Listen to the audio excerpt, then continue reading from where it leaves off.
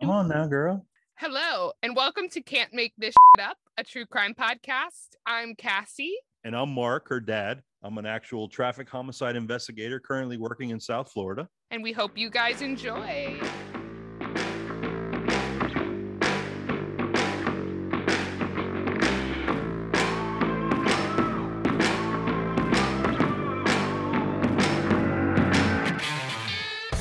So we have a few announcements before we begin. First of all, follow us on our social media. Please, Instagram, we're at Can't Make This Shit Up Pod. We post lots of pictures of cases and stuff as we do them. So pop on there, slide into our DMs. What?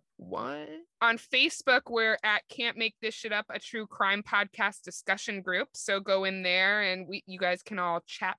On Twitter, we're at CMTSU Pod. Also, we still want questions, so please email us, or you can send them to any of our social media, whatever's easier for you. But our email address is can'tmakethissshituppod@gmail.com. So last time we did our part 1 coverage of all the missing and murdered women's cases that have occurred on the Highway of Tears. Highway of Tears with the majority of them were indigenous from Canada. Right. Yep. And if you haven't listened to part 1, go back. That's all of the cases that occurred in the 1970s. So today we're going to discuss all the cases that occurred throughout the 1980s. 80s was a hell of a time. It was a hell of a time. I was still a young lad. Making my way in the world. I was born in 89, so it was the decade of my birth. Man, hell of a time. Now we're going to get into the depressingness that is the Highway of Tears. So our first case that takes place in the 80s is that of Jean Mary Kovacs. She was a member of the First Nations, so she was also indigenous. Okay. There is very little information out there about her case, but here is what I was able to find. So on October 11th, 1981, Jean's nude body was found in a ditch filled with water by a man who was actually out searching for firewood. So It's interesting because you start to see, if you listen to the first part of our coverage, you start to see kind of a pattern that the bodies that are found are generally always found nude. Okay. So yeah, definitely. Okay, go ahead. I'm gonna let you continue before I start chiming in. Her cause of death was a gunshot wound to her head, but the autopsy revealed she'd actually been shot a total of 4 times. Upon interviewing witnesses, police discovered that Jean was last seen at about 1:30 a.m. the night before her body was discovered. She was seen at the intersection of Old Caribou Highway and Highway 16 East. And I'm not sure if she was like hitchhiking or just walking. So she wasn't really missing. It was just, she was last seen at night and then found the next morning dead. Correct. Yeah, she wasn't even reported missing because So she was just a murder victim or a homicide victim. Right. Eventually, in February of 1988, so that's 7 years after Jean's body was found, serial killer Edward Dennis Isaac was convicted of Jean's murder, along with the murders of 2 other women who happened to be our next 2 victims. Really? So Jean was only 36 years old when she died. Okay. So the next victim was Roswitha Fussbilcher. Roswitha is a cool name. Roswitha. It is, but I just like to say it. Roswitha. Can you spell it for me? Yes. So it's Roswitha. That's Roswitha. Yeah, that's what I said. Roswitha. I know, but I was like, wow. So she was only 13 years old. She was reported missing at 6:45 p.m. on November 14th, 1981. So about a month. Roswitha is a 13-year-old girl? Right. She was, and I'm not sure if she was indigenous or not. I couldn't find that information. I couldn't even find a picture of her, so I don't even know what she looks like. Well, being 13, there's probably not a lot of information on her because she's a juvenile. So right. She was reported missing at 6:45 p.m. on November 14th, 1981. Okay. So that's about a month after Jean Kovacs' body was found. Okay. She had last been seen by a friend that morning at 2 a.m., which I found odd because she's 13. Like, what? It's a little odd that she was like out with a friend at 2 a.m. Yeah. I'm going to say, yeah. That's what I'm going to say. Yeah, right now. Her body was discovered exactly a week later on November 21st, 1981. Okay. She was found in some woods north of Prince George. She was also nude and had been viciously slashed and stabbed to death. Okay. 6 years after her body was discovered, Edward Dennis Isaac was convicted of manslaughter and sentenced to life in prison with a chance of parole after 15 years. For her death? Yeah. He was caught 6 years after her body was found. And then he went to trial, was convicted of manslaughter, and only sentenced to 15 years. And then he has a possibility of parole. Yeah, because it's manslaughter. It's not murder or... Which I'm assuming I even tried to research him a little bit, and there really isn't a lot of information out there about him, but I assume it's because he confessed, so they like cut him a deal. So that means he's out now. Well, I don't know, because remember there are 3 murders. Okay. Sorry, I'm getting ahead of. All right, go ahead. So in his confession, Isaac claimed Roswitha had been hitchhiking and he'd picked her up. And he said he decided to kill her, quote, just to see what it felt like. Okay. Sociopath. Sorry. Sociopathic piece of garbage. Yeah. Okay. So Isaac's final victim that we know of. And so hold on, and not to become graphic or anything. She was slashed. So I'm assuming she was like stabbed with knives and. Yeah. Okay. All right. She was stabbed and slashed. But the first victim was gunshot wounds. Right. That he was convicted of. Right. Okay. His final victim that we know of, because obviously there could be more. Right. She was 15 years old. Ugh. Her name was Nina Marie Joseph. How old was the first one? I'm sorry. She was 36. Oh, that's right. You did say it. 36. Okay. So 36, 13. And now the last one is what? 15 or 16? 15. 15. Okay. So Nina's body was also found nude. It was found in Freeman Park on August 16th, 1982. So that's nearly 2 years after Roswitha's body was discovered. Okay. Like Roswitha, Nina was found slashed and stabbed to death. However, unlike Roswitha, Nina was also found with a cord from a jacket wrapped around her neck. So Nina's murder was actually the one that got Edward Dennis Isaac caught. It was his third murder, but this is the one where he was caught. Okay. Because this time he had enlisted the help of his girlfriend to help him hide the body. So later, the girlfriend testified against Isaac, and he was convicted of manslaughter in June of 1986. So that's 4 years after Nina's body was discovered. Yep. He probably pissed her off, and hell hath no fury than a woman scorned. Although, what kind of woman is helping their boyfriend hide bodies of young girls? Yeah, she's a piece of shit too, but I mean, whenever you have like a crime and the woman hands up the guy, it's because he fucked up or he did something that pissed her off, and she's like, I got you. So, well, it's just interesting to me because as a woman, especially, I don't know how you could hurt like other women. Listen, there's some women that are more fucking vicious than men. Well, that's true. There's a lot of, listen, we've already covered a couple cases where the raising of the subject or the perpetrator or whatever has definitely been negative. And that definitely plays a part in all of it and how, children are raised and what they become. But there's some fucking evil people out there. Oh, because whether they're abused as kids or they're just fucking born fucking evil.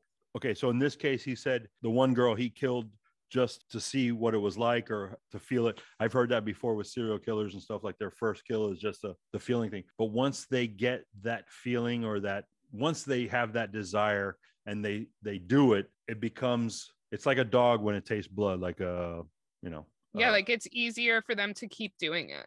So the next case is another missing persons case of Doreen Jack. This case is different than all of our other previous cases because in this case, Doreen actually went missing along with her husband, Ronnie Jack, and their 2 sons, Russell and Ryan. Really? Both Doreen and Ronnie were Indigenous. Okay. In August of 1989, Ronnie was at a pub in Prince George and met a man who offered him and Doreen jobs at a logging camp on the outskirts of town, which do you think that all our Canadian listeners like DM me and let me know, but do you think that they call, like, it's kind of like England and Canada, like they call all bars pubs, or was this one? Because I think that's so cool. I wish we called bars pubs. I do too. Because I love, on a side note, I love Ireland and everything about it. Been there. Which we do have some Irish listeners. So hey. We do. So hey, and we're looking for cases in Ireland. So that that's on my you list. guys are so like nice and good that you don't have a lot of. Yeah, you don't have a lot of cases out there, but don't worry, we're gonna do some. Maybe we should just pick up and move to Ireland. Okay, let's go. I'm ready. Let's go. On August 2nd, 1989, Ronnie, which is the husband, called his mother and told her about the new job opportunity that they've been offered at the logging camp. And he told her that he and his family would be heading out of town for 10 days to go work at this camp. That was the last time anybody spoke to the Jacks. So it was, for all intents and purposes, initially in good faith, a job opportunity for them. Right.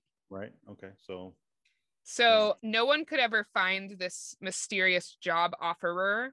But all four of them, it was a husband, wife, and 2 kids were killed. We don't know. They were never found. Oh, they weren't found. They're all missing. Right. To this day. Holy shit. All right. The investigation is still ongoing today. The police are still following up on leads up until like 2020. Wow. Okay. Beginning on August 28th, 2019, 30 years following their disappearance, the RCMP conducted a 3-day search for the family on a piece of property located on the Saukkoos Nation's territory south of Vanderhoof, British Columbia. Okay. So throughout the search, the RCMP utilized experts, heavy equipment, and ground penetrating radar. They didn't get anything? Nope. Okay. They discovered nothing related to the family. So apparently they got a tip or some type of information that possibly they need to go look there. And yes, so they did get a tip, which we'll talk about. Oh, okay. All right. So the search was conducted in response to a tip that the police received, which... Sorry, premature in my questioning. Sorry. Yeah, how rude. Oh, so sorry. They've not ever released what the tip was to the public. Right. However, Doreen's sister, Marlene, said that the lead was, quote, just too accurate to ignore. I don't know what that means, but she basically implied to the press that they were gonna even despite the fact that they didn't find anything in that spot, that they were still gonna look around the area.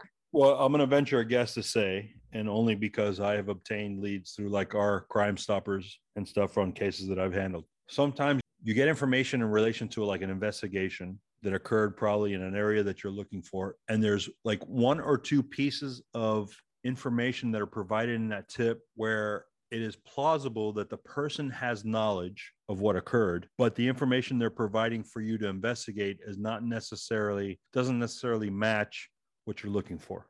So, like we talked about in the last episode, there is information under certain investigations that is not released, because if and when a subject or a person of interest is apprehended or interviewed or whatever, interrogated, they want to keep that from the media, from the public, because there have been copycat people or people that have confessed to crimes that they didn't really do. Right. So when they're interrogated or interviewed, they're asked specific questions with information that hasn't been released that they must know for the investigator to believe or know or confirm that, yes, this is the person that could be possibly involved or is involved or whatever. So right, they want to make sure you're not just yanking their chain. Right. So in this case, I would say that the anonymous tip or whatever, however they got the call or whatever, had enough information that was credible, that wasn't released to the public, that it was like, hey, we need to follow up with this, even though the results, didn't reveal anything, or the results were negative, but the tip itself had enough information in it that made it like a qualified tip, or, what I'm saying? Right. Like, that's interesting in the sense that there was enough information for them to actually go look in this area. So they're probably onto something, and maybe the area is not exactly where it's, where they need to look, but that's interesting. I know. So at this point, interestingly, the RCMP is considering the case a murder. Corporal Craig Douglas, who is handling the case today, told CBC News that they're, quote, treating this as a homicide until proven otherwise. Nice. Okay, good. That's how investigations have to be. When you don't know and you have the death of a person or whatever. And yeah, the medical examiner kind of makes a determination. Is it a homicide? Is it a natural? Is it unknown? Whatever. But it's really up to the investigators based on what their findings are to pursue or not pursue these cases. So, which, I mean, obviously if they're using like ground penetrating radar and stuff, I would assume that the tip is that they're deceased. Correct. Right. Yeah. They're buried underground. I mean, they're looking for bones or whatever, because there's quite a time delay here, or a time span that occurred, Although it is interesting because I just wonder, short of him, the guy who offered the job to begin with, who we assume is the killer, I just wonder like what his end game was in terms of like, unless he just was one of those crazy like sociopaths who just like to kill, why would you promise these people a job just to like lure them and kill them? This could be his MO, that's how he lures them in, to get them into a position of vulnerability where he can, kill them. Well, the sister, Marlene, was present at the search and was obviously disappointed that nothing was found. She says that she just wants closure and to finally lay her family members to rest. She said, quote, "Now all I care about is bringing my family home. That's it. The justice part is up to the RCMP if they're willing to pursue it." Right. And I would say that, and I tell victims, I cannot provide closure. I can only provide answers. And if we make an arrest and the person's convicted, I can provide justice. But when you lose somebody, a loved one, there's never closure. Ever. Yeah. I've lost people. I've lost, family members, not in a tragic way, but there's never closure. There's always questions. There's always, what if? So I don't like that word closure when it comes to like death. Yeah, I don't think they're ever. Some people use it. Some people use it, and maybe some people do get closure, whatever. But at least in what I do, in my experience, I never ever. I can tell you how my investigation goes from A to Z, and I make an arrest, I get a conviction, the person gets put away in jail. There's no closure. Your fucking loved one is still dead. I hate to say it that way, but I can't bring them back. Well, and I always feel the worst for people who have missing family members. That's far worse than losing a loved one to a murder, to a death, whatever. The not knowing. Like, to me, that's the most worst feeling of pain or unknown, is that not knowing. Right. In September of 2020, an advocate for missing persons named Jan Guppy uploaded age-progressed photos of the family on her Facebook page called Unidentified Human Remains Canada. So you guys can go on and look at that. So it's a Facebook page where this woman will upload basically pictures that artists have rendered of missing or unidentified. What the person would look like now if they were still alive. Right. Well, that like age progressed photos, but she also does like for when they have Jane Does that they can't figure out who they are, they'll do like an artist rendering of that person. That's fucking awesome. That's good. And then you can go on and look at them and, see if you have a missing loved one or anything, like they may be on there. Wow. So this was literally a year ago from when we're recording. She went to Marlene and told her that she wanted to do some age progressed photos of the family. Right. Just in case, they're still out there. Jan, you may know this person. So Jan brought in Samantha Steinberg, who is a forensic artist with the Miami-Dade Police Department. Phenomenal artist. I do know her. She is ridiculously accurate. Like, she's good. When I say expert, like, whew, yes. Yeah. So she called Samantha in. Yep. And she created age progressed photos of all 4 of the family members. And since posting the photos to Facebook, Jan, the woman who started the Facebook group, Jan Guppy, she says that she received several leads in the case and she's passed them along to the RCMP. However, the RCMP have not commented publicly on the photos. Or on any tips that they've received as a result. So as of today, the family is still missing. I'm going to post both an actual photo of the family and also the age progressed photos. Right. I'll post them on Instagram so you can go on there and you can see. Awesome. Especially our Canadian listeners. Maybe you, absolutely, yeah, run into them if they're still in Canada, if they're alive, But yeah, I thought that was pretty cool that I thought you might know the artist because I do know her. I haven't had to use her yet, but she definitely works with our homicide bureau for sure. Her drawings are like, we get the booking photos of the subjects when they're caught. It's like fucking dead on. It's really crazy. That's a tremendous talent that she is like one of the fucking best. Well, it's I crazy. assumed she had to be pretty good because obviously Jan Guppy like went to her specifically, brought her in on this case in Canada where Yes. Samantha is phenomenal at what she does, and she's well known in the forensic community. So, for sure. So our next victim is Alberta Gail Williams. Okay. Alberta was a member of the Gitignan Band of Indigenous Peoples in British Columbia in the summer of 1989. So there's a lot that happened in 1989. Active year. Okay. Yeah, active year. So in the summer of 1989, at the age of 24, she and her sister Claudia decided to move from their home in downtown Vancouver to a more rural area in northern British Columbia because they had secured summer jobs at a cannery there. Okay. So on August 25th, 1989, the two sisters decided to go out and celebrate their last weekend in British Columbia before they had to return to Vancouver. Okay. The sisters went to a local pub called Popeyes. I thought that was a fun name for a pub. Yeah. They went with some coworkers from the cannery. When the bar began to close, Alberta was sitting at a table with a group of people who had invited her to join them at a house party. Alberta invited her sister Claudia to come along. Claudia asked where the house party was located, but was basically interrupted by a friend. A friend came up to her and started talking to her. Okay. So when she turned to talk to the friend, she, spoke to them for a few minutes and then turned back around, and Alberta and the entire group of people that were at the table were gone. Wow. Okay. So when Alberta... She never heard where the party was. No. Okay. When Alberta didn't return home, Claudia obviously panicked. She reported her sister missing to the RCMP. She told them that Roberta had last been seen wearing a blue sweatshirt, black pants, and slip-on shoes. So she went missing on August 25th, 1989. On September 12th, 1989, so that's a little less than a month after Alberta had disappeared, an RCMP officer named Gary Kerr found bloody clothes which had been thrown in a bush near a ferry terminal in Prince Rupert. Kerr had found a blue sweater, slipper-type shoes, a jumpsuit, pillowcase, 2 pillowcase covers, a sock, a shoelace, and a crumpled piece of paper. It has since been surmised that the clothes were ultimately destroyed by the RCMP because they didn't connect the clothes to Alberta's disappearance at the time. Ugh. So it wasn't until later that they found this officer's report, Jerry Kerr. Right. So I guess by the time they realized it was connected, the clothes had already been destroyed. Horrible. Yeah.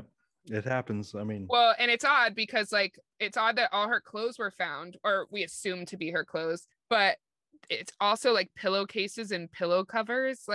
Obviously that's weird, but I would say that the fact that those victims, the previous victims, were found in ditches, like underwater or whatever, nude, the fact that her clothes were removed is consistent with kind of the MO or the modus operandi of what's going on. So right.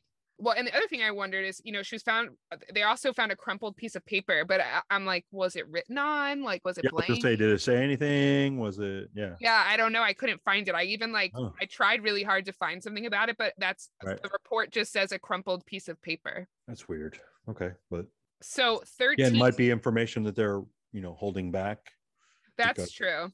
If there's something specifically written on it, or if it's an address or, something like that, maybe there's, retaining that just so that it's not public knowledge, so that if and when they make an arrest or something, it's a piece of the puzzle. So yeah, because we'll see as this case goes on that they are holding stuff back.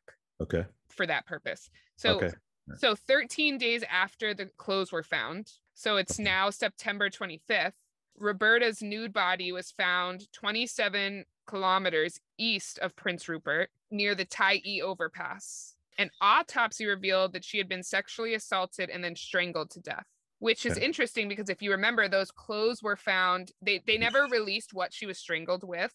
Shoelace? But remember that where the clothes were found, they found one shoelace. She was strangled, but was there ligature still found on her, or? They didn't release it. Okay, so. Well, no one has ever been charged in the murder. But in an interview with CBC News, Claudia, the sister, claimed that she feels that she knows who murdered her sister, and she feels like it was in retaliation against her, in retaliation against Claudia. Really? So Claudia said that there was a man who harassed her the entire summer of 1989. She Okay. described one encounter in particular when the man had pulled up beside her as she was walking on the road and demanded that she get in his car. She refused, and he yelled, quote, "Get in the car." In response, Claudia yelled, "No, leave me alone," and ran towards the nearest house. And at that point, the man like drove off. Okay. Claudia claims that the man was actually at the pub the night that she and Alberta were there. She Oh. said that the man had tried to talk to her several times throughout the night, but she ignored him, which is so annoying. Was he like a romantic interest? Like he was trying to get He, yeah, engage her? he was trying to get with her Okay. and wouldn't take no for an answer, which is like so annoying. If I don't want to talk to you, that's my right. Leave me the fuck alone. Right. Get away from me, bitch. Yeah, like stop talking to me. I agree. 100%. Like, I don't understand why some guys like cannot fathom that I'm just not that into you. Yeah. Well, why do people kill each other? Well, amen. I'm just saying, I mean, everybody's fucking got their own, whatever. She recalled, however, Claudia, that at one point in the night, she saw Alberta talking with him across the bar. Oh. So she says that she told the police all of this information, as well as the man's name. She didn't feel comfortable releasing it publicly as she felt it might hurt the investigation into her sister's murder. She told CBC News, quote, "I can't divulge his name. I'm not gonna. It's hard. I mean, I may be overstepping my boundaries here by doing that, where it's going to jeopardize the case," end quote. She did say that the police did tell her at one point that the man was a suspect. However, she also said, quote, "I can't really say anything about names. I can just say how far the police have gone, how little they've done." She also said, quote, "To them, it doesn't even matter. As long as you're First Nations, it doesn't matter. I see that happen so many times in Vancouver where I live. One person who is not First Nations goes missing. That gets broadcast all over Canada." Yep.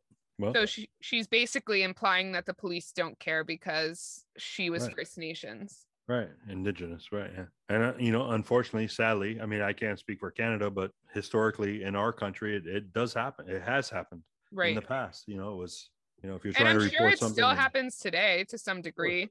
Right. Of course. If you're, if you're a minority, or I'm sure, like you said, even to this day, but even in the 70s, and I'm sure way into the 80s, sometimes it was taken seriously and other times it wasn't. It just depends on where you were. And Claudia's made it very clear that she feels it wasn't taken seriously, like from the beginning. Right. I mean, that's unfortunate, but it does, it did happen. It does happen, I'm sure, to this day. But well, and I'm sure it must be like, so obviously I've never been in that situation, but I'm sure it must be so frustrating. Yeah. Like when you have a loved one who's been murdered as grotesquely as her sister was, and like to never ever, at least up until now, like get any closure for it. No, anything. That's the worst. Like that's the worst thing, is when you have no information, and if you have an an investigator, detective, whatever, that's just not providing. Now, I will say this, like there gets a point in the case where nothing else happens. And, you make contact with the family, you tell them, listen, I've done everything I can do to this point. If anything changes or I get anything new, I will be in contact with you. And so you kind of, put it to the side, and you continue because you're continually getting new cases, but the family continues to call and call and call, even though you told them that, and rightfully so. They want to know what the fuck's going on. They want to make sure that, you're still looking at it or whatever. Right. But there's a period of time where you're not looking at the case because nothing's come in. There's no new evidence. There's no new leads, whatever. And so the case kind of gets set aside. It's not that we disregard it or, we're not looking at it, but unfortunately we're constantly, we're getting new cases. We have to handle new things. If there's no new information or whatever, the case, it sits to the side, and we work the cases we can work. And then if something comes up, then we start working it again. So, I can see the family's frustration, and they're like saying that the police aren't doing anything. It's not that, that's the case. It's just sometimes there's nothing to do on a case. When right. you've exhausted every bit of information you have or every lead you have, that we can't make shit up. Like we can't just pull shit out of the air and make shit up. And, we have to have some, even if it's a bad tip, we need to have something to go on, to go look at and say, no, this is not part of it, or, it was unfounded or whatever. But family members don't want to hear that. And I totally understand that. And if I was a victim of a crime, or, my family member was missing, then I would expect everything to be done daily, but that's just not the reality of, of how it goes. It's very sad. It's just, a lot of departments, like I'm lucky to work in a department that's very large and has a lot of resources. There's a lot of departments, especially, throughout the United States. I'm sure Canada probably, and everywhere else in the world, smaller departments don't have the resources or the money or the time or the personnel to pursue these matters the way the family members want them to pursue it. Yeah. And that's the reality of it. And that's when private investigators, armchair sleuths and stuff get involved. And, sometimes, you hear that, armchair sleuths? Yeah. Like that's when you're called in. Yeah. Sometimes they help. I mean, because. And some podcasts have helped. Hey, I'm all for that. Well, speaking of podcasts that are help, this case actually has a podcast about it that's really good. So if you guys want to listen to it, if you're into finding out more about that case, the podcast is called Who Killed Alberta Williams. So I guess there's about 8 episodes. I recommend listening to it if you're interested in finding out more. Get into like a lot of detail about like the specifics. That's awesome. That's good. Okay, so we have 2 more short cases in the 80s. So this next one's kind of bizarre for a specific reason that we'll find out at the end. There's also very little information about. Her name was Cecilia Ann Nichol. She was 18 years old when she went missing. She had moved to Vancouver on August 1st of 1989 to live with her mother, but her mother later... 1989, boy. Yeah, I told you, for some reason, all the majority of the cases in the 80s happened in 89. Okay, all right. She had moved there to live with her mother, but her mother later reported that she had moved out 2 months later in October of 1989 to, quote, live on the streets. That's all there's never been anything released about like why she wanted to live on the street. So she left the house 2 months prior to her being reported as missing? No. So she moved to Vancouver in August 1st of 89 to live with her mother. Okay. But her mother later reported that she got there August 1st, but 2 months after that, which was October of 1989, she left that she'd only lived there for 2 months and then left to live on the streets. Oh, so she decided on her own, I'm not living here anymore, and went out. Right. Because she was an adult. She was 18. So right. Okay. All right. So another family member later claimed that Cecilia had moved from Vancouver to Vancouver Island after leaving her mom's house, but that was never confirmed by police. Okay. The last time she was seen is reported to have been in Smithers, British Columbia, near Highway 16. So at the time of her disappearance, Cecilia was 5'4", 128 pounds. She had black hair and brown eyes. She is First Nations, but her specific tribal information isn't known. It's unknown. Okay. All right. But this is what's bizarre about the case. Cecilia's cousin, Roberta Cecilia Nichol. So it was Cecilia, the older cousin. Yeah, they share a name, which is odd. Her cousin, Roberta Cecilia Nichol, she also went missing and was eventually found murdered along Highway 16 a year after Cecilia went missing. What? So we'll be covering Cecilia's case in our next episode because she was found in the 90s. But yeah, isn't that strange? It is. Like there's something going on with.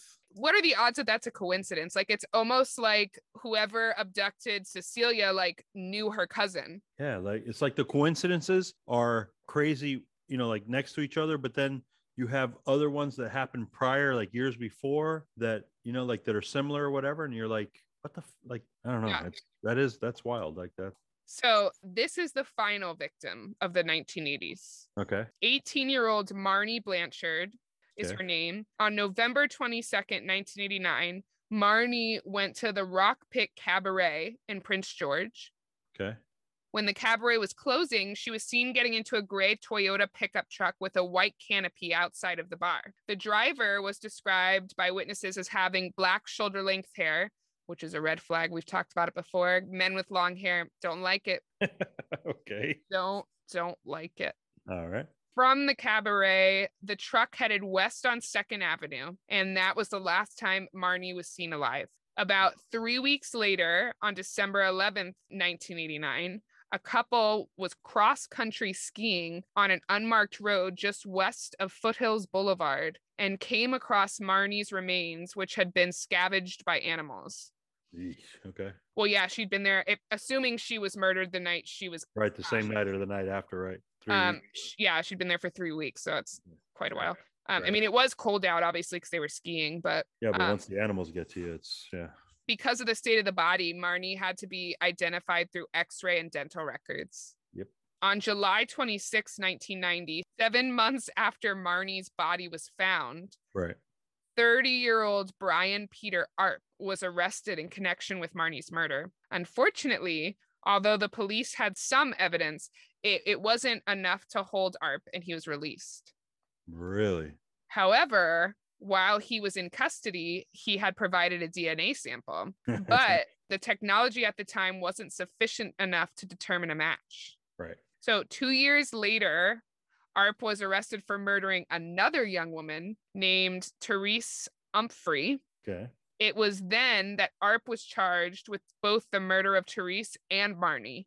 Because of the DNA match. The DNA technology had improved enough within those 2 years to positively match Arp to both murders. Okay. Which, and he wasn't linked to anything else. No, but it's interesting because, I mean, I shouldn't say interesting. It's sad that, you know, had the DNA technology been better, he would have never killed Therese. Right. Yeah, he would have been caught, and the second one would not have been killed. Right. Those are all the cases from 1980s, which most of them were in 89. Right. That's crazy that they happened in 1 year, but it's got to be. I mean, I don't know, but you're talking. It started in the 70s. We're talking now.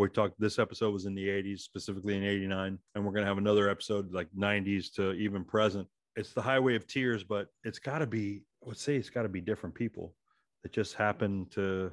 I mean, maybe not. It could be the same person, but so much time is. Well, no, it can't be the same person because people were caught and there's still murders going on. Yeah. So it's either like copycats or just like. We'll talk about, because remember there was a what do you call it? The group that the police formed. Task force. Yeah, there was a task force that was made for this. So at the end, we'll discuss what some of their findings are, and I think it does explain like why so many killings like happen in this stretch of road. Okay. Yeah, I was gonna say there's it's too many things going on, too many differences, and people are caught and convicted, and it's still happening. So there's got to be a lot more to it. Well, on a happier note, our question we have We have a question at the end. All right. Okay, so this one is from Ed. Okay. Hi, Ed. Hey, Ed. What's up? What is your favorite movie of all time? I already know what yours is, but you can go first. No, I want to hear if it's right or not. Gladiator. Correct. Do you know what mine is? Les Mis? The movie? Hell no. The play, though. That's okay. That's something special. Favorite movie? No, I have no idea what yours is. Fried Bean Tomatoes. Is it really? Yeah. Okay. Think about it. It's like part true crime, part chick flick, part comedy. I have to say that Gladiator is my favorite movie, but a very, very, very strong second / first, naturally is going to be everybody else's too, is The Godfather, like that. Oh yeah. Did you know that Logan, classic, like my husband Logan, he has never seen The Godfather, like any of them. Well, all right. I didn't know that. I wish I would have known that before you married him. No, I'm just kidding. No, don't worry. I'm going to indoctrinate him. So, well, that was our part 2 of the Highway of Tears, 1980s edition. Right. Oh, Canada. Oh, Canada. Sorry that, we have those highways here in America as well, but, unfortunately, and this is still going on. Like it's still an active. Yeah, still to this day. Yeah, that's pretty fucking crazy. But again, can't make this shit up. I'm telling you. They're true. We're not making this shit up. So because you can't. You can't make this up. All right. Well, until next time, y'all. Thanks for listening.